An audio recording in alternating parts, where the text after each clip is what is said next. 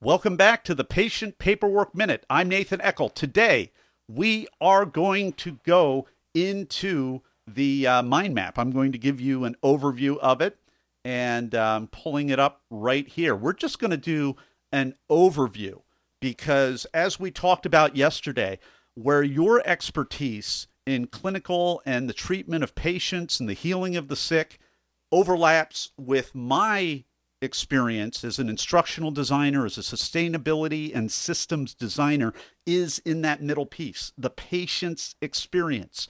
And there are all kinds of micro and mundane areas that you may not have the energy for, the bandwidth for, the time for. And I want to help you, if you'll let me, gain a completely unfair yet completely ethical competitive advantage and set yourself apart from all of your colleagues, all of the other practices out there. I wish I would have started doing this when my father was still practicing because he could have even more of a competitive advantage just by elevating a few things.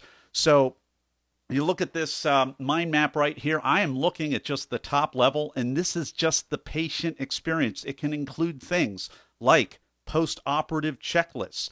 It can it can be the benefits that come. We're going to talk in depth about that. The 5 benefits that come when you elevate your patient-proof post-operative checklist. And yeah, that's my little clever marketing friendly name.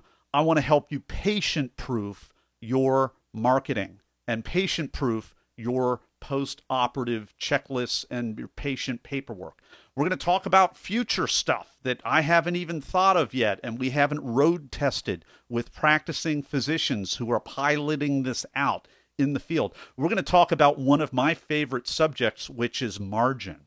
I mean, if I could help you get an extra 20 minutes of margin a day, or maybe an afternoon or a morning, that would be absolutely huge for you. What would that do for you? Have an extra 20 minutes in the morning, maybe another extra 20 minutes in the afternoon? Wouldn't that be cool? We're going to talk about things that I've already talked about and alluded to, an unfair advantage. Completely ethical. What happens when you master the minor and the mundane? Well, you get a major ethical advantage. We're going to talk about patient post-examination paperwork. I'm going to tell you my story of the other day. I got a whopper from my ENT doctor. He gave me about a packet of 7 or 8 little sheets, and my gosh, I tell you, from a patient's perspective, you give a patient more than 1 or 2 sheets of paper, it can be really overwhelming. We're just not as intellectually hefty as you may be. All right, finally, we're going to talk about 6 ways that you can patient-proof your materials. This is just a starting point, and I just can't wait. I want to remind you, when you master the minor and the mundane, it will give you a massive ethical advantage in your practice.